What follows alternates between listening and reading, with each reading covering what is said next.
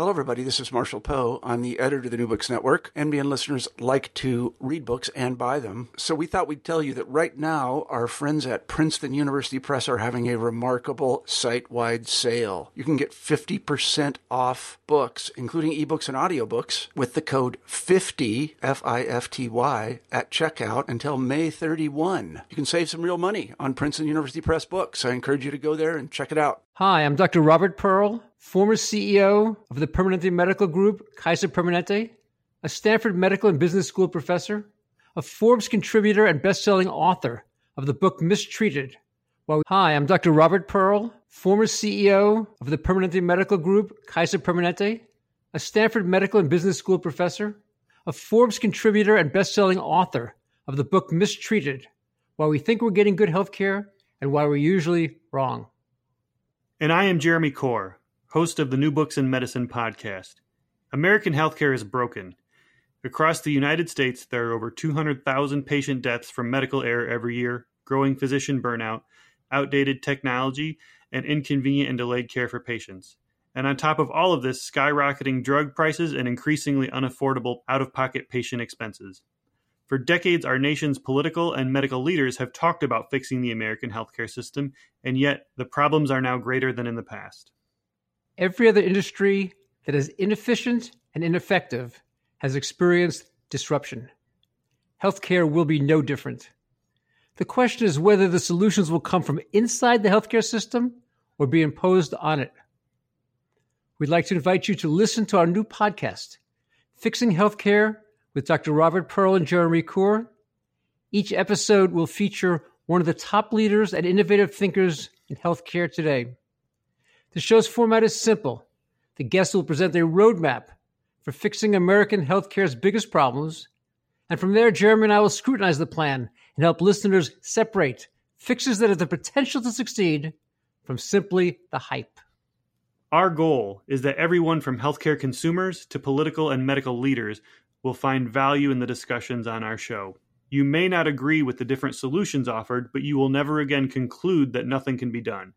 We hope you will join us. Please subscribe via iTunes or your favorite podcast software. For more information, visit our website at www.fixinghealthcarepodcast.com.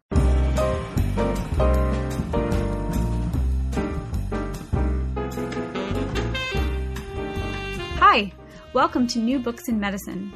I'm Dana Greenfield, a new host for the channel. I'm a medical anthropologist, also completing my medical degree at the University of California, San Francisco. As your host, I plan to highlight new books from the medical social sciences and humanities. I'm really excited to begin this series with an interview with physician and anthropologist Carolyn Suffren. Dr. Suffren is an obstetrician and gynecologist at Johns Hopkins School of Medicine. However, from 2007 to 2013, she worked at the San Francisco jail, where she started a women's health clinic.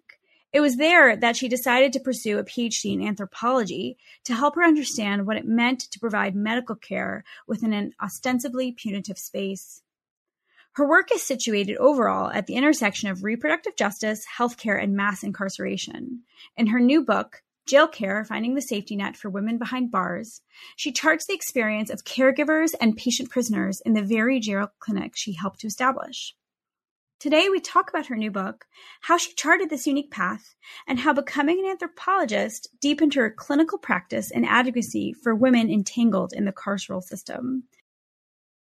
Hi, everybody, and welcome back to New Books in Medicine. I'm Dana Greenfield, the host of the channel, and today we'll be talking to Carolyn Suffren about her new book, Jail Care, Finding the Safety Net for Women Behind Bars. And Carolyn Suffren is an anthropologist and a physician, specifically an obstetrician and gynecologist. So Carolyn, welcome to the show. Thank you so much for having me, Dana. I was wondering if we could just start by you telling us a bit about yourself, where you're from, and how you became to be a physician and an anthropologist. So I grew up in Buffalo, New York, and had my formative years there in sort of the Rust Belt town of Buffalo. And then I went off to college where I ended up starting out as pre-med, a little bit by default. There are actually quite a few physicians in my family, and so I was always exposed to professionals in medicine, and sort of unintentionally noticed that I was taking pre-med classes. And as I was doing this, I then took my first anthropology class in college.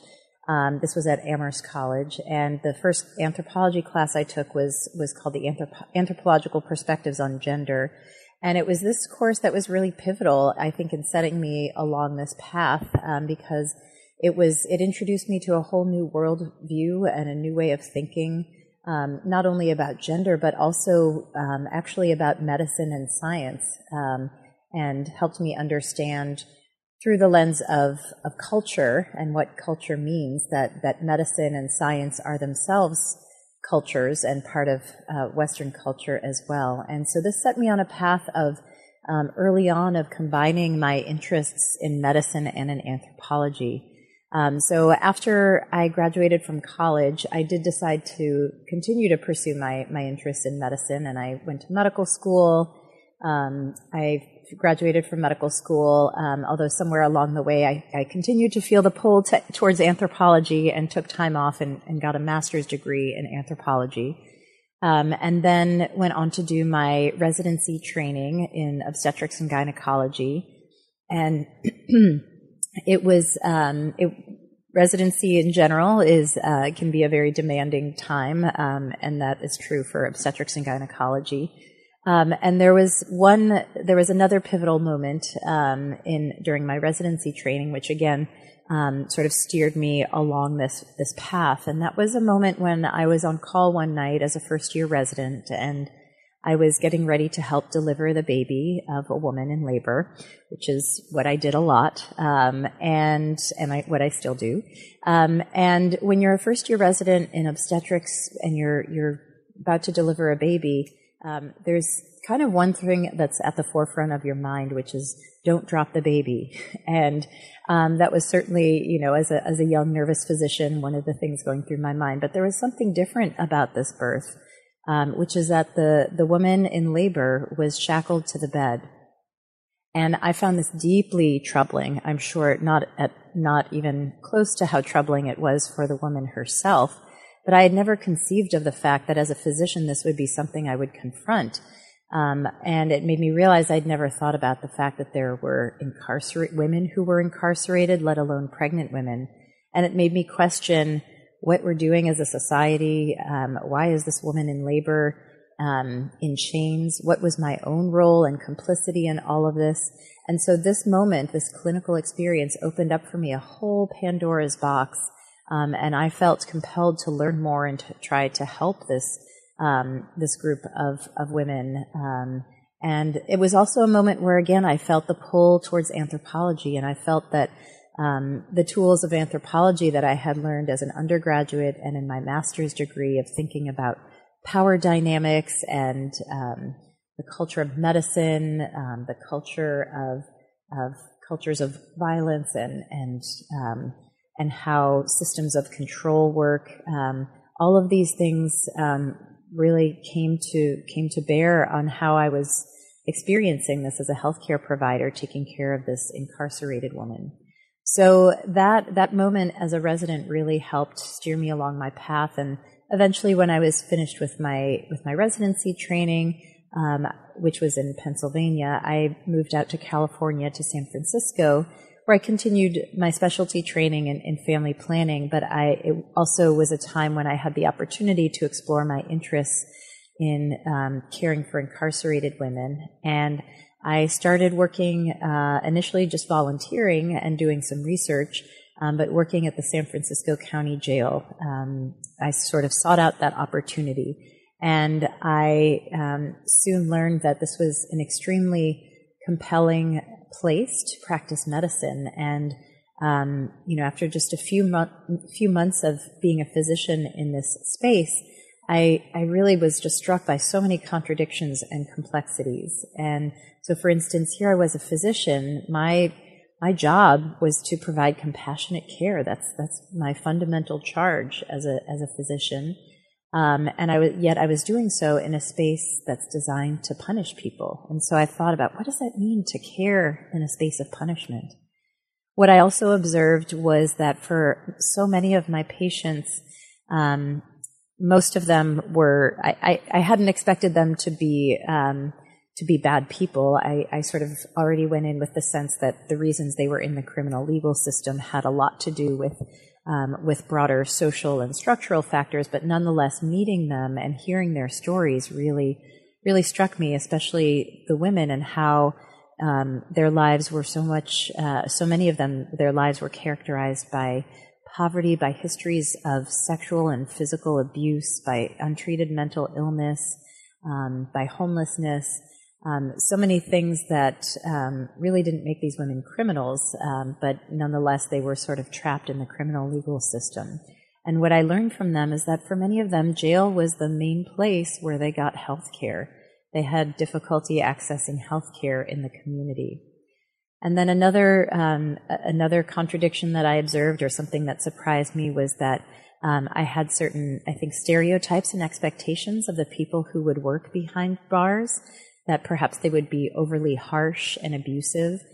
And while certainly I did observe some of that behavior, I also interacted with other staff members, healthcare staff and correctional staff, who showed kindness to the incarcerated women.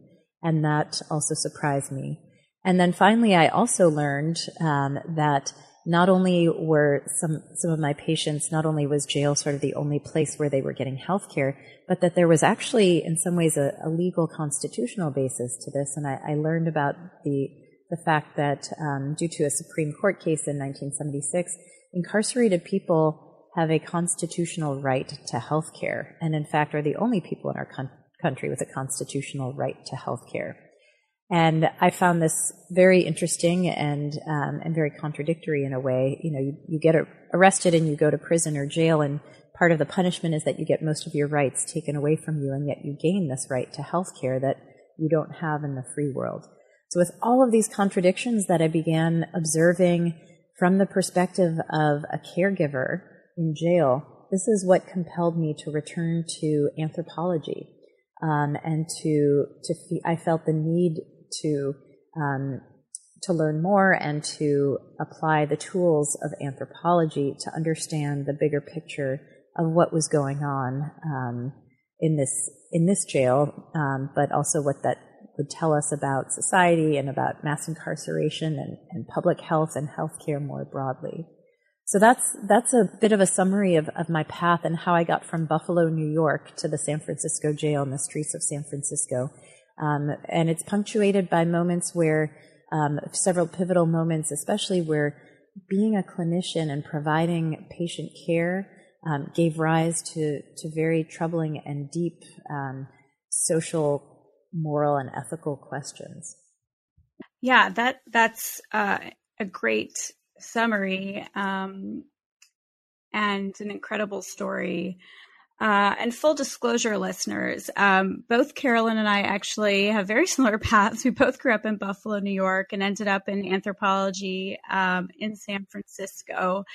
And I'm also trying to become a physician anthropologist. And I think something that we all share is this ambivalence towards medicine as an institution that wields a lot of power, and a lot of ambiguity arises in that space in caring for patients in such situations. And I'm wondering, how did you maintain practicing medicine in such a place? It seems like a really hard position to be in, wielding that power that you have while also caring for people. That's a very good question, and it's something that I thought about a lot, I struggled with, and is not something that I ever resolved, other than in the sense to note that I should continue to struggle with it. And I'll give some examples of how that came up. When I first started working at the jail, I was unsure of my position. I went in with a sense, although I didn't know much about the daily realities of mass incarceration and the contemporary forms of incarceration in the United States. I did go in with a sense that there were tremendous inequalities in our criminal legal system and that our incarceration system is broken. And so I did go in with a little bit of a critical eye. And yet I also recognized that I was going into a jail to work. And so to some degree I was part of this system. So for me it wasn't only that I was part of the institution of medicine, which, is both caring and healing, but also, as you said, wields a lot of power and can sometimes be a little bit constraining at the same time that it cares. So not only was I part of that and sort of already scripted in that position of power, but I was also scripted as being part of a system of which I was simultaneously critical. And I, at the beginning, really tried to, or I didn't try, I saw myself as separate. I said, well, I'm going inside a jail, but I'm in the clinical wing of the jail. And that's this nested space where, it's doctors and patients and healthcare providers. And I don't judge these women for the fact that they are in jail. And I'm going to do what I can to treat them as I would any other patient with respect and dignity. And of course, I absolutely did that, and I continue to do that. And that was something that I really held on to. But what I didn't realize at first was that it didn't matter that I was critical of, of the system of incarceration, that most of these women are there for nonviolent charges and probably would be better served through community programs like mental health care and addiction treatment. That my critical stance didn't matter because to my patients, they still saw me as a doctor who worked in the jail. And certainly once they got to know me and they appreciated how I treated them, but even so, I was still part of the jail. I was part of the jail system, and that was a difficult position to be in, given the ambiguity that I felt about my own role in that. And I, for instance, especially at the beginning when I was new in the jail, a lot of patients came to me. They came to me for healthcare, but a lot of them would. I shouldn't say a lot. Some of them would try to ask for additional things. And in jail, daily life is overly medicalized. What I mean by that is things that you and I take for granted in the free world that we can easily access that seem to have nothing to do directly with medical care. Things like ice, or if you happen to be near a bunk bed, having a bottom bunk. These things become items that require a clinician's prescription when you're in jail, because jail is an environment of relative deprivation, and so it becomes a special privilege. And so a doctor would have to write a prescription for someone to have medically indicated ice. So we did this for pregnant women to encourage them to hydrate. We did this for menopausal women who were having hot flashes, someone who had an injury, they had a swollen ankle or something. But you had to have a prescription for ice. Well, people would, because they knew I was the new person, some people would come to me asking for extra things that perhaps they didn't need, and I sort of could filter through some of that, but I saw it as my own little act of subversion to give people whatever they asked for within reason. That was, on the outside, not a prescription medication as well. And I soon realized, though, that strategy had consequences in the housing units, and it created strife among the women, the people who knew to come to me, the pushover doctor, and the people who didn't. And so then I realized that I had to adapt a little bit more to the environment in ways that made me feel a little bit uncomfortable. And so I would say that for me, the ambiguity was not only about my position as someone who our society has given all kinds of power and cultural capital to, but also my own complicity in the jail system and in the system of mass incarceration as someone who was trying to provide patients inside jail with compassionate care. But in doing so, am I sustaining a system that I'm critical of?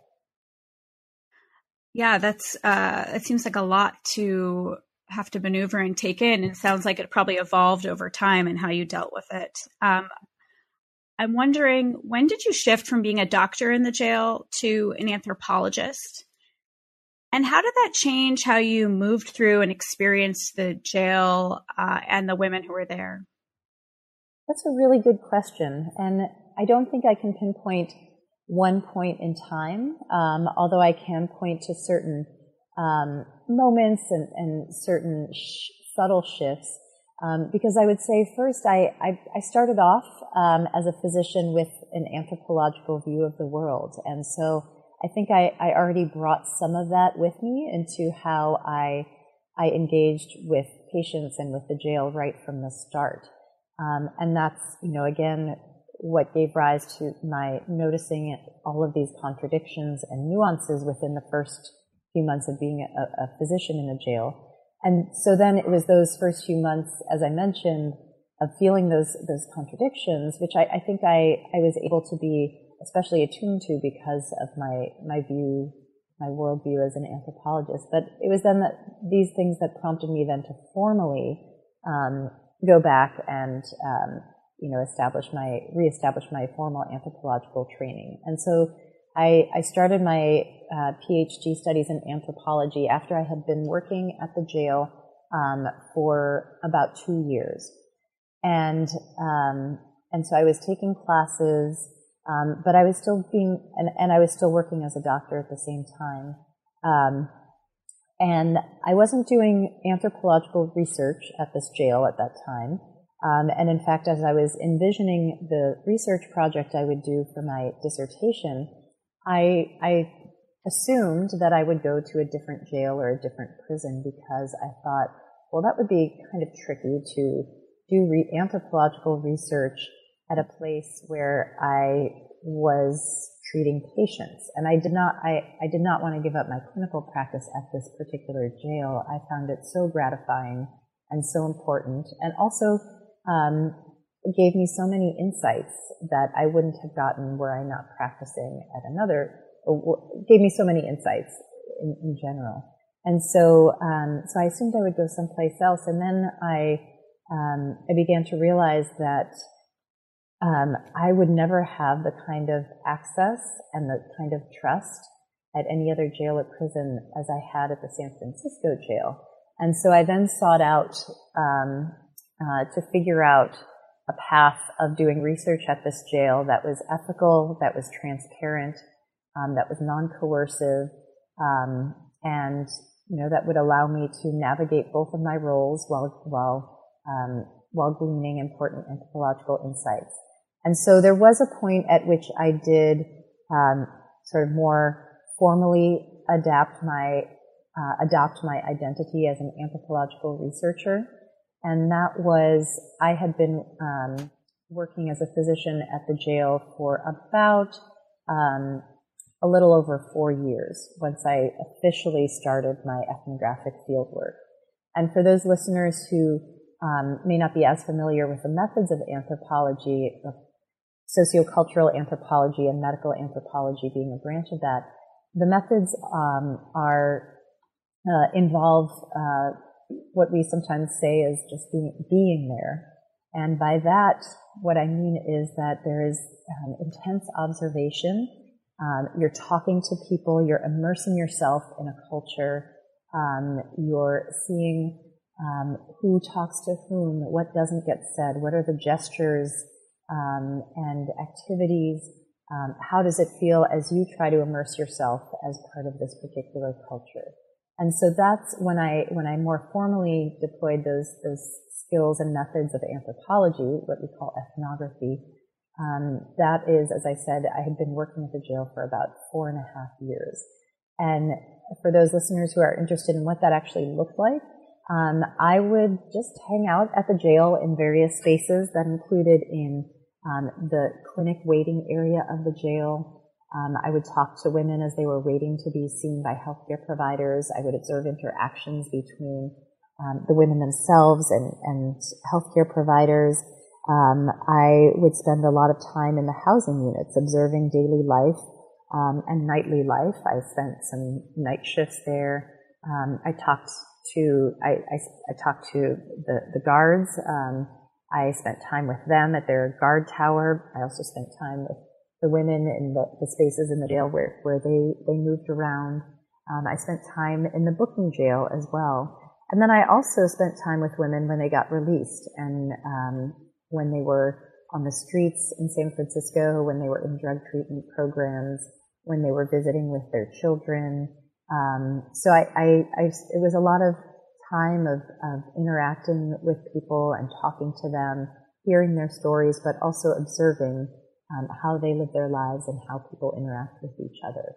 And so what was a little bit tricky about doing that at the jail, where I was also practicing as a physician, is that I had to think about these dual roles. And at the beginning, I was throughout, I really tried to be extremely intentional about compartmentalizing my roles. And that Mondays, which were the days I had clinic and saw patients, that was my doctor day. And then on Tuesday through Sunday, I was an anthropologist, but I wasn't a doctor. I didn't see patients for any clinical care. And I soon learned that despite my efforts, the people in the jail, both the people who worked there and the people who were incarcerated there, while they all knew that I was doing research, they weren't so concerned about compartmentalizing my roles. And so on Mondays, patients would come to see me for medical care. And when they got in the clinic room, they would say, I have something I want to tell you, and this one's for your book, Doc. And they would start to go into much greater detail about their lives than they might have otherwise. And then on Tuesday through Sunday, while I was there, sometimes the nurses at the jail would ask for my opinion on something. Like I said, I was never directly providing clinical care on those days, but people still, they couldn't turn off the fact that they knew I was a doctor. And so for me, what became important about navigating these dual roles is always being transparent and always being aware that it was a messy and tricky place to be in, and always to be intentional about being respectful of patients and of research subjects, of their privacy, of only sharing what they gave me permission to, and of being forthcoming with everybody about my dual roles.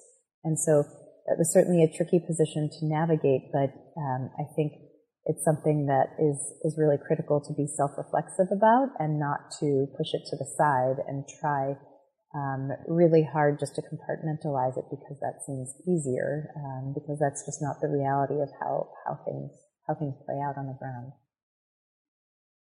Yeah, and there's I think an old conversation and discussion in anthropology in general about the tensions between observing and intervening, and that these things cannot be, and that those roles cannot be completely separate. And there is no such thing as purely observing without your presence also being an intervention in any field site. And I'm wondering if there are specific examples, and I know there were scenes in the book where that came up, where you were both anthropologist but also called on as someone's doctor. And I'm wondering if there are particular moments where that was an issue, or felt like an ethical predicament as being an anthropologist and a doctor, and maybe not wanting to intervene or maybe wanting to intervene.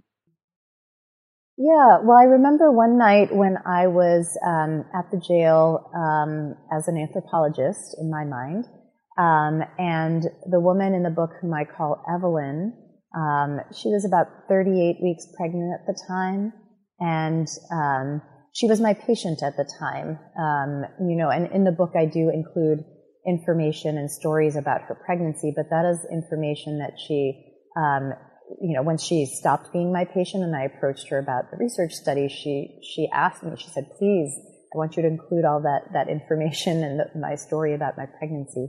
But at the time, she was my patient. She wasn't a research subject, but I happened to be at the jail that night doing, research and observations. And she began having contractions.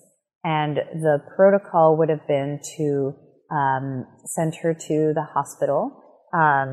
and for her to be assessed to see if she was in labor.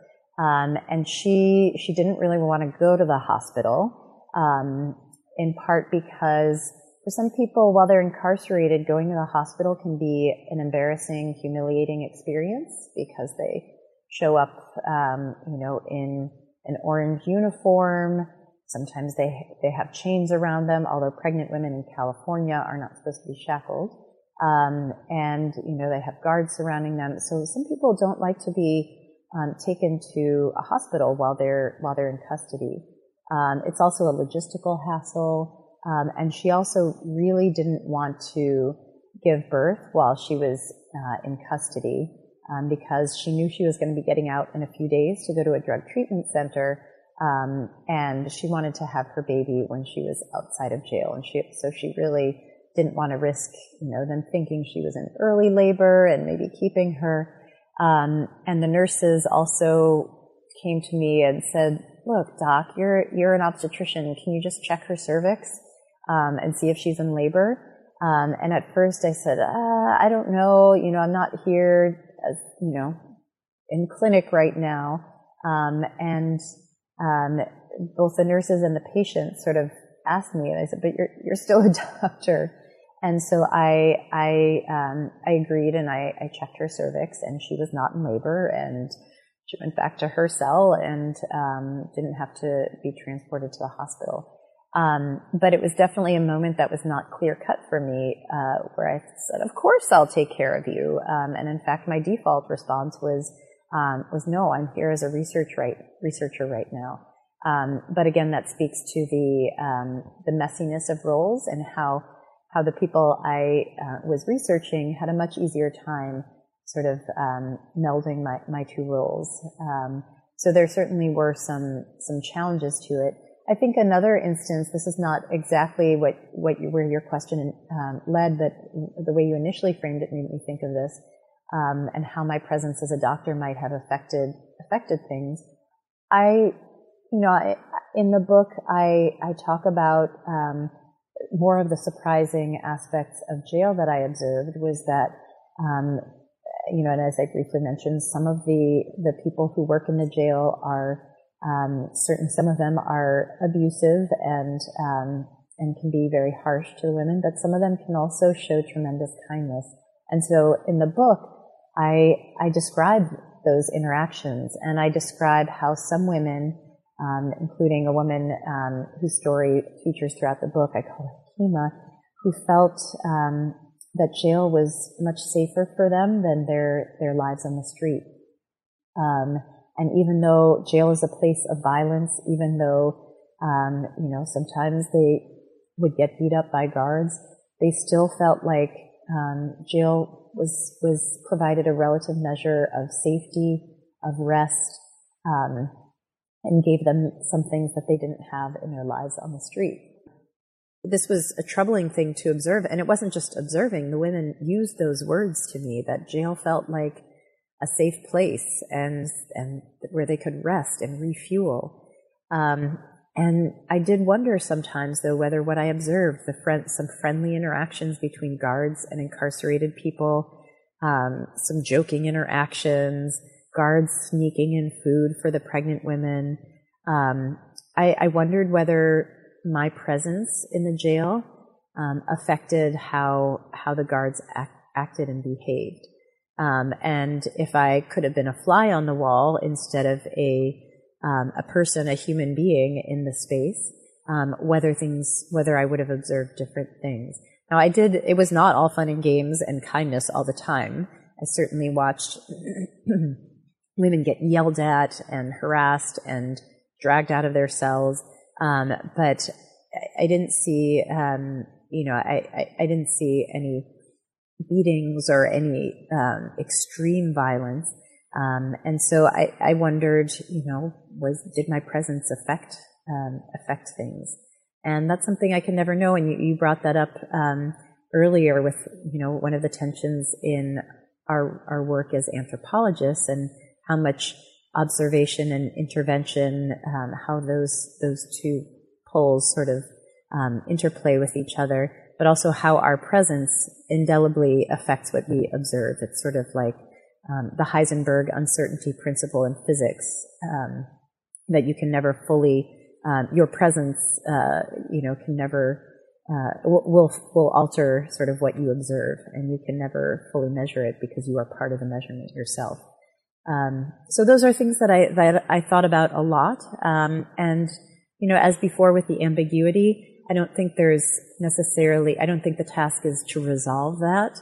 I think it's to be cognizant of it and to recognize how that might affect things, and to just, grapple with it head on.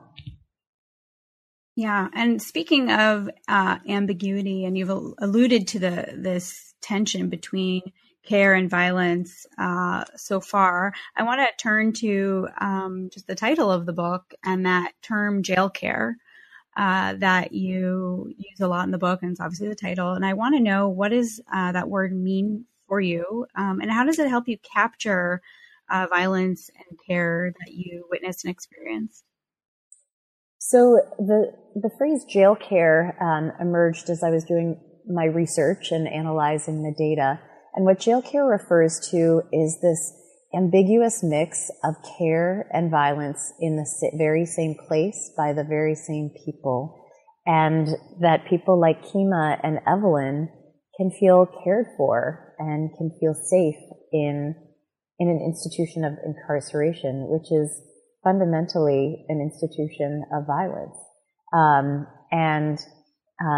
Is that jail care is intended to capture that contradiction. And it also signals the contradiction of, for instance, the constitutional right to health care, that part of the violence of incarceration is stripping people of their rights and their sense of self and autonomy.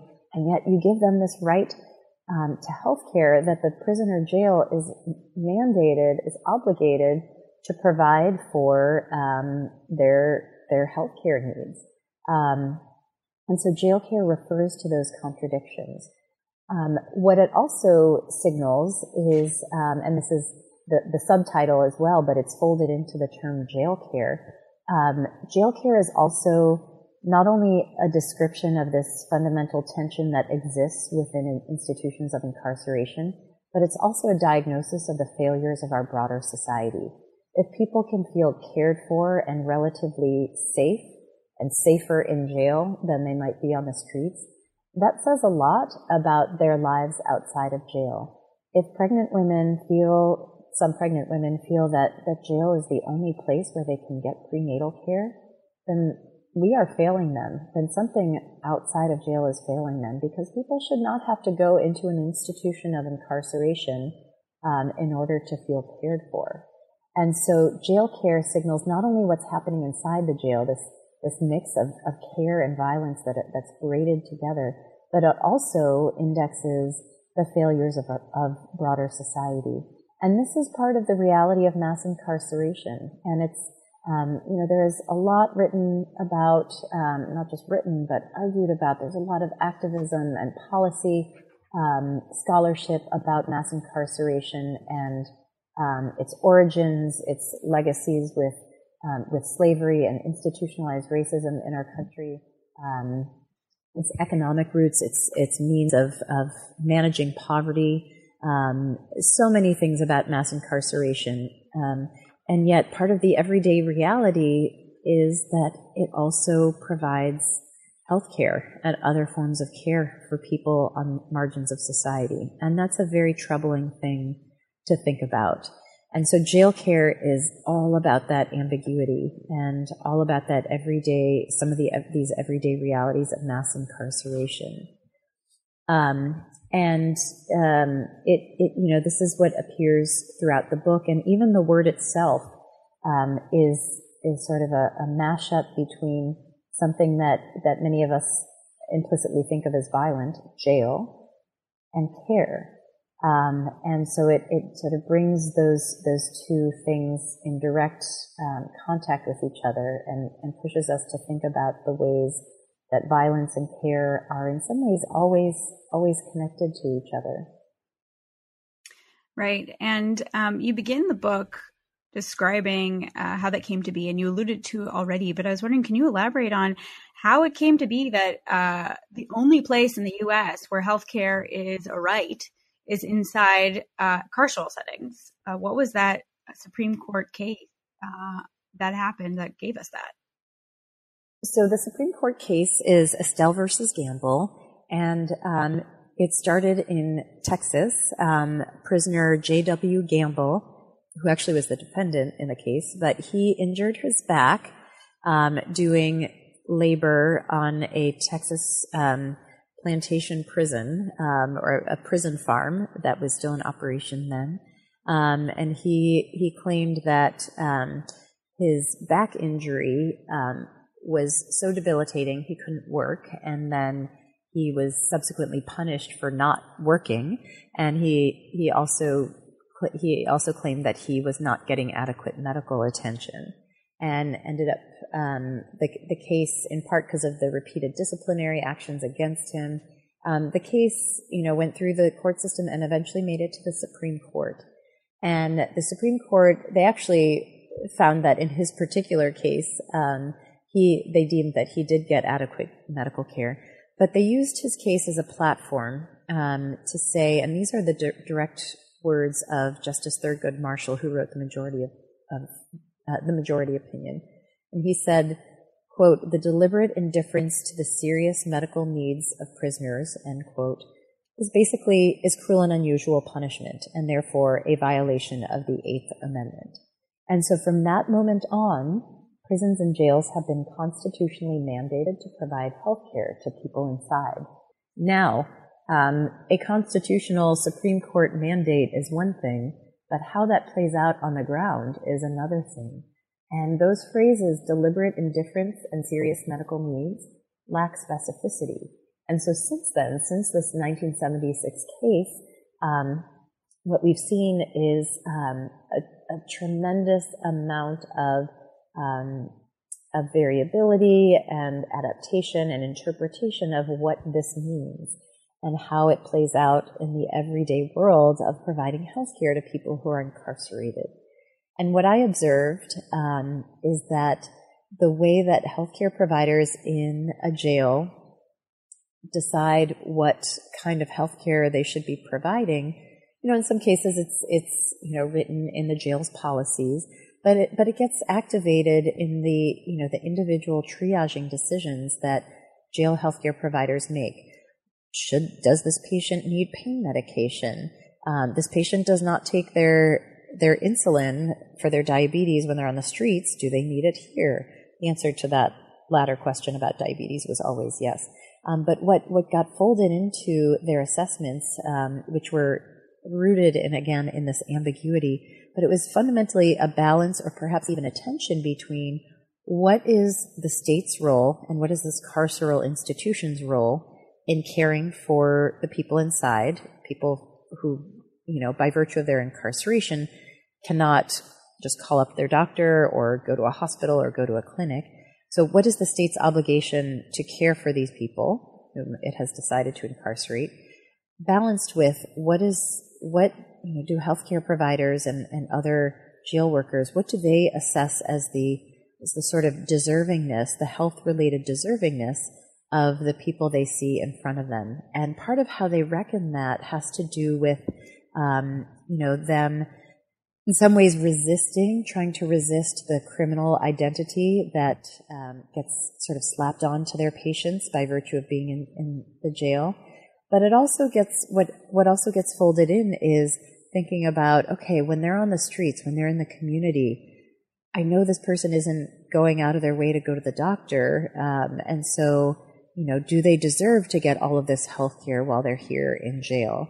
And these are some of the tensions and questions that I saw healthcare providers maybe not using those exact words, but reckoning with as they made their triaging decisions as they were treating patients.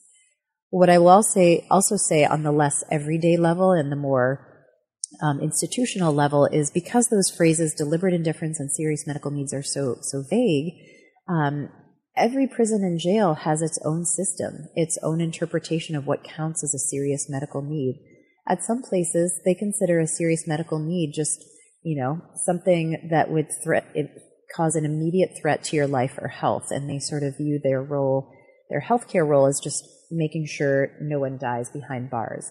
And then there are other places, the San Francisco jail being one of them, that have a very broad vision of health that includes a public health and preventative health vision that sees, the importance of providing community standard of care, not just for acute issues, but for chronic medical conditions and for preventative health care as well.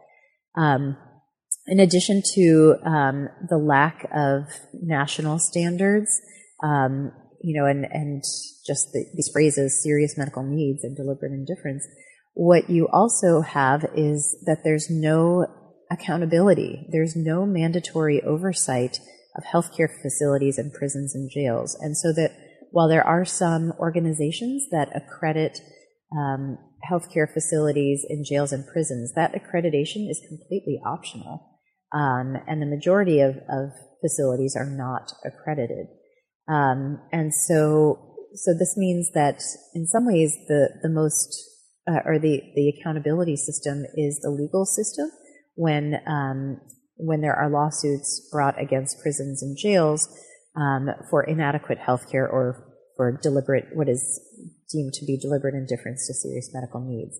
But that's retroactive once something has happened, and this lack of accountability, this lack of standardization, it's reflective more broadly of how our society treats and thinks about, or more accurately doesn't think about, people who are behind bars.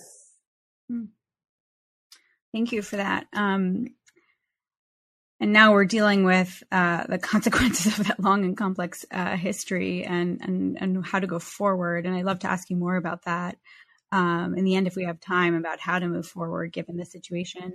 But I just wanted to pause a little bit and comment that, one of the many things you do really well in the book is you give us so many great ethnographic details about how people move through the jail, how they get triaged, which you described a little bit, the documents, the documentation, the forms that allow people to negotiate, getting care, getting recognition, and other things that you call micro techniques of care, like pill call. And I'm wondering if you can describe the micro techniques of care that you saw in the jail, perhaps pill call or another one that demonstrates jail care. Yeah, pill call is an excellent example of that. Sort of the logistical basis of what's called pill call is that prisoners, incarcerated people generally are not given their medications to take on their own. Nurses and other healthcare providers do directly observed therapy where they hand them each dose of their medication when it's due. And nurses will go to the housing units and hand deliver a pill to every person who is due for a pill. And this routine, this is very regimented. It plays out in different ways at each jail and prison. There are different variations, but every jail or prison has some system like this because somebody needs to control the resources and the distribution of medications. And so, because it's a jail, there are certain things that, and because they're in a jail, there's also a certain mistrust in a way of the people who are incarcerated. There's a certain ritual that happens after the nurse hands an incarcerated person their pill, which is the incarcerated person has to demonstrate that she is not hoarding the medication in her cheek. Because if she does that, then she can go back to her cell, spit out the medication, reconstitute it, and especially if it's something like an opiate medication, she can sell it to other incarcerated people. And it's not just opiates, there are other medications too that might have some value. And so what happens after a person puts their pill in their mouth is they turn away from the nurse and they turn towards the guard, and they open their mouth up and they lift their tongue all around, they show their cheeks, and they prove to the guard that there is nothing left in there. And it's an infantilizing moment in a lot of ways, and it reminds the patients that they are also prisoners, and that they are not trusted. And so this ritual, this regimented ritual of pill call reminds everybody that, yes, we may be providing medical care, but we're doing so in this space of punishment. But where there are micro techniques of care, where there are these interventions, are things like how some of the nurses interact with patients on pill call. Now, some of them are very businesslike and minimize any conversation with patients. But then there are others who will ask, oh, how are your children doing? Because they've known these patients for many years. They've known them coming in and out of jail. And they might offer a smile as they hand the pill to the patient. Hey, I hope you feel better. Now that gesture is something that, outside of a jail might seem quite unremarkable and in some ways expected of a healthcare provider. But in a jail, that act of smiling and saying feeling better, it provides them with a sense of dignity and recognition that in some ways counters the, having to open your mouth and say, and show that you're not cheeking anything. And that kind of recognition, is itself a form of care and what I call a micro technique of care, because it's a very small, short gesture, that can intervene on the routines, and assumptions of the carceral system. And it seems like it's a big component of how all the different actors in this setting are negotiating the ambiguity of the space of the violence and the care. Even though you describe and you discuss ambiguity specifically, I think mostly in the third chapter, but it clearly pops up through the entire book of how people are playing with both physical and social proximity and distance all the time. In relating to one another. And I want to turn, I know we've been talking for a long time, we don't have a ton of time left, but I do want to turn to the second half of the book in which you focus more on the women's experiences and their perceptions of how things are, how they're experiencing getting pregnant in and out of the jail. And I wanted to ask you specifically in chapter 6, when you talk about motherhood and sort of managing of emotions and producing a certain kind of motherhood in the jail. And I wanted to ask what you mean by the term carceral desire in that setting. So, as I talked a little bit about already about two women I came to know quite well, Evelyn and Kima. There are many other women who were part of my research who are in the book, but these two women, their stories feature most prominently. And they both were pregnant while in jail. They both were already mothers. And these were women who knew what to expect from jail because they had been in and out of jail since they were 18. And Kima, she and her attorney once counted, and she was 29 at the time, 29 years old. And she and her attorney had counted that she had been in jail over 80 times in her adult life already. And so she knew what to expect. She knew that jail was a place where she, as I said, would feel a little safer than she did on the streets. She knew that jail was a place where she would have walls to hang pictures of her baby whom she gave birth to while she was in custody. And these were walls she didn't have on the streets. And so Kima also was very clear that she hated jail. She didn't like how many of the guards treated her. She didn't like she often got into fights with some of the other incarcerated women.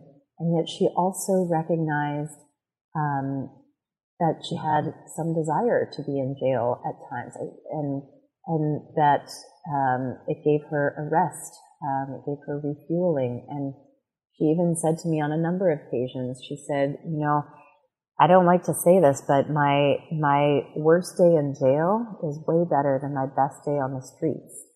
And then she would go on to tell me just how hard her life is on the streets, and why there was that contrast. And so, and similarly, Evelyn, when she was in her third trimester of pregnancy, she had already been in jail a couple of times, but was on the streets again. And she felt like she was just at this really low point. And she had gotten beaten up by someone on the streets a few days earlier. She was using drugs. She didn't have a place to sleep. She had a hard time finding food. And she ended up turning herself in to the cops on the corner on a charge. She said, "I have an outstanding warrant. Arrest me. You should arrest me." And it's because she knew what to expect in jail in some ways, that she would get prenatal care. She knew the people who worked in the jail. And again, this didn't mean that she loved jail, that it's this ambiguous desire, which again is in a lot of ways diagnostic of the failures of society and of the social safety net. If someone could feel that jail is relatively, someone's worst day in jail is better than their best day on the streets. And so that the term carceral desire really indexes again that ambiguity, that people sometimes had this desire for jail at the same time that they hated it. And that's what some of the pregnant women experienced. Not all of them by any means, but certainly something that I observed among some of the pregnant women. And I think given that experience that some women have, desiring jail and seeing it as home, which is another concept that you unpack a lot in the book, it seems like it's possible to read this book and justify a really paternalistic approach to these women or women like them.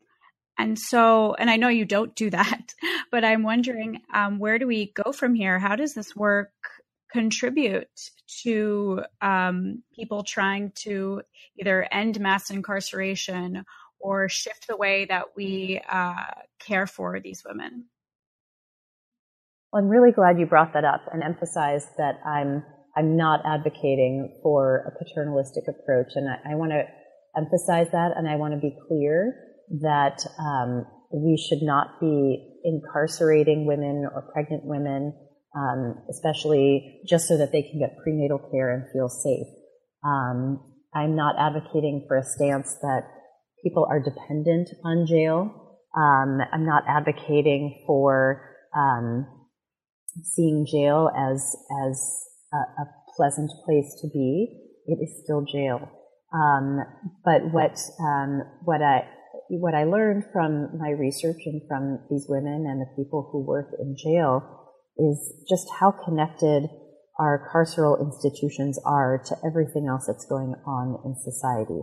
And so the response to these findings is not to make jails harsher so that people don't feel, this carceral desire. That is not the answer. And in fact, we should be working to ensure that healthcare standards are at play in jails and that people are getting standard healthcare, which is not the case at jails and prisons across the country.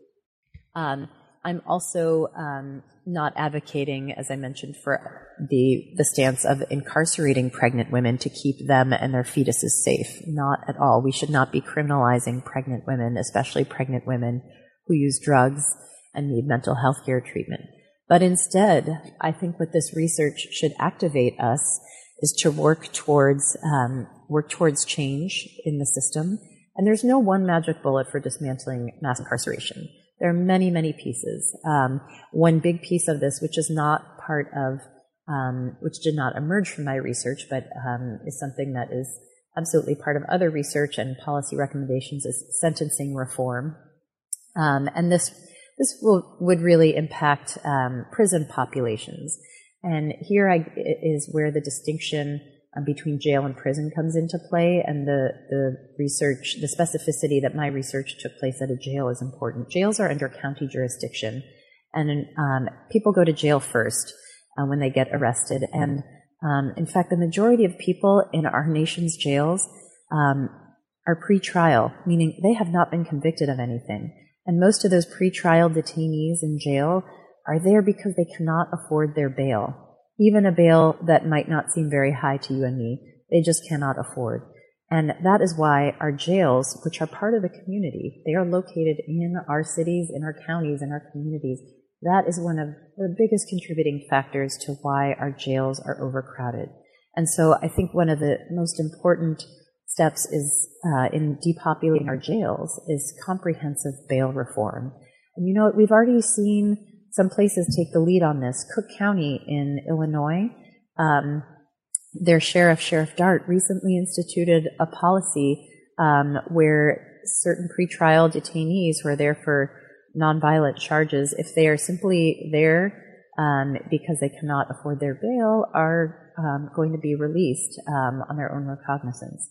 And he also recently, I think this is this approach to alternatives to incarceration is especially important for pregnant women, and most of whom, again, are there for nonviolent charges. Cook County has also led the way in releasing pregnant women who are pretrial and in their third trimester of pregnancy so that they don't have to give birth while in custody. So bail reform, investing in alternatives to incarceration, these are essential components to a broader strategy of reforming our current system of mass incarceration. But it must also come with a greater investment in the social and medical safety net, and so that women like Evelyn and Kima feel cared for in the community and have opportunities in the community as well. And finally, while we are working towards this broader system change, we must ensure that for that time that people are inside, we cannot forget about them, and they deserve dignified standard of care, health care. There are a lot of strategies, and I think what I learned from this research and from this book is that the connections between jail and the community and the rest of society are deeply entangled, and that we are all part of this system, and that we all must act as well. Great. Well, we've taken up so much time today. I want to thank you so much for your time, Carolyn. This is really rich and wonderful but devastating work to read. And it's been such a privilege to watch it unfold over time. And I'm really excited to see what you do next. Thank you so much, Dana.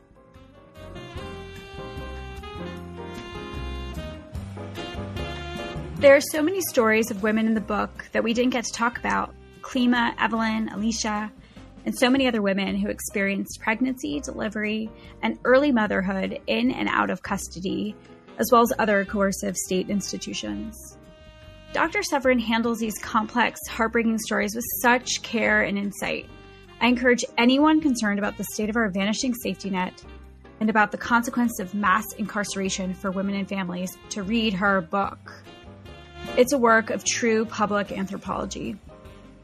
What inspires me personally about this work is that it demonstrates what is possible when you insist as a physician on practicing within a highly ambivalent place, while committing as an anthropologist to understand it deeply, historically, culturally, and politically.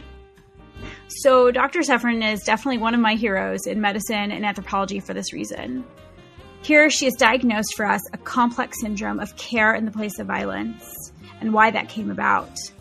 But while there are no magic bullets that she offers to this current predicament, she definitely gives us a way to reimagine the relations of power and care and offers a way to chip away at that culture of incarceration.